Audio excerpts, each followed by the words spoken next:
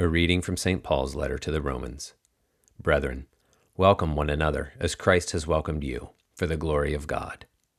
For I tell you that Christ became a servant to the circumcised to show God's truthfulness, in order to confirm the promises given to the patriarchs, and in order that the Gentiles might glorify God for his mercy.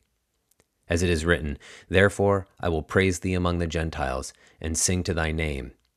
And again it is said, Rejoice, O Gentiles, with his people. And again, Praise the Lord, all Gentiles, and let all the peoples praise him.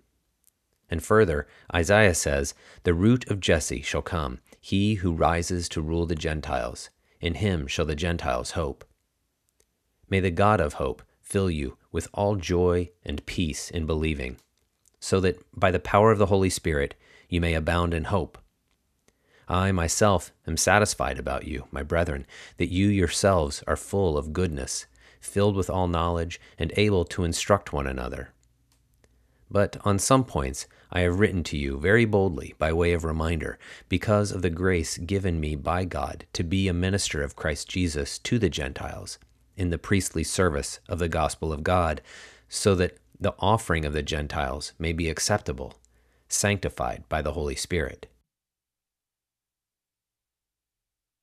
A reading from the Gospel according to St. Matthew. At that time, the scribes and Pharisees came to Jesus, saying, Teacher, we wish to see a sign from you. But he answered them, An evil and adulterous generation seeks for a sign. But no sign shall be given to it, except the sign of the prophet Jonah.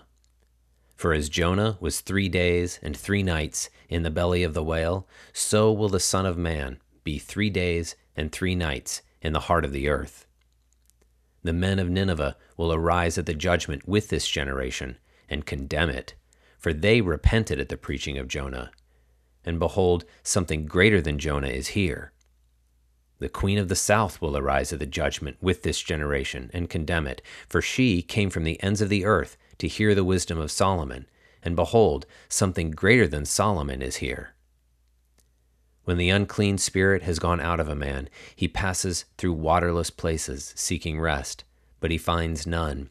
Then he says, I will return to my house from which I came. And when he comes, he finds it empty, swept, and put in order. Then he goes and brings with him 7 other spirits, more evil than himself, and they enter and dwell there. And the last state of that man becomes worse than the first. So shall it be also with this evil generation.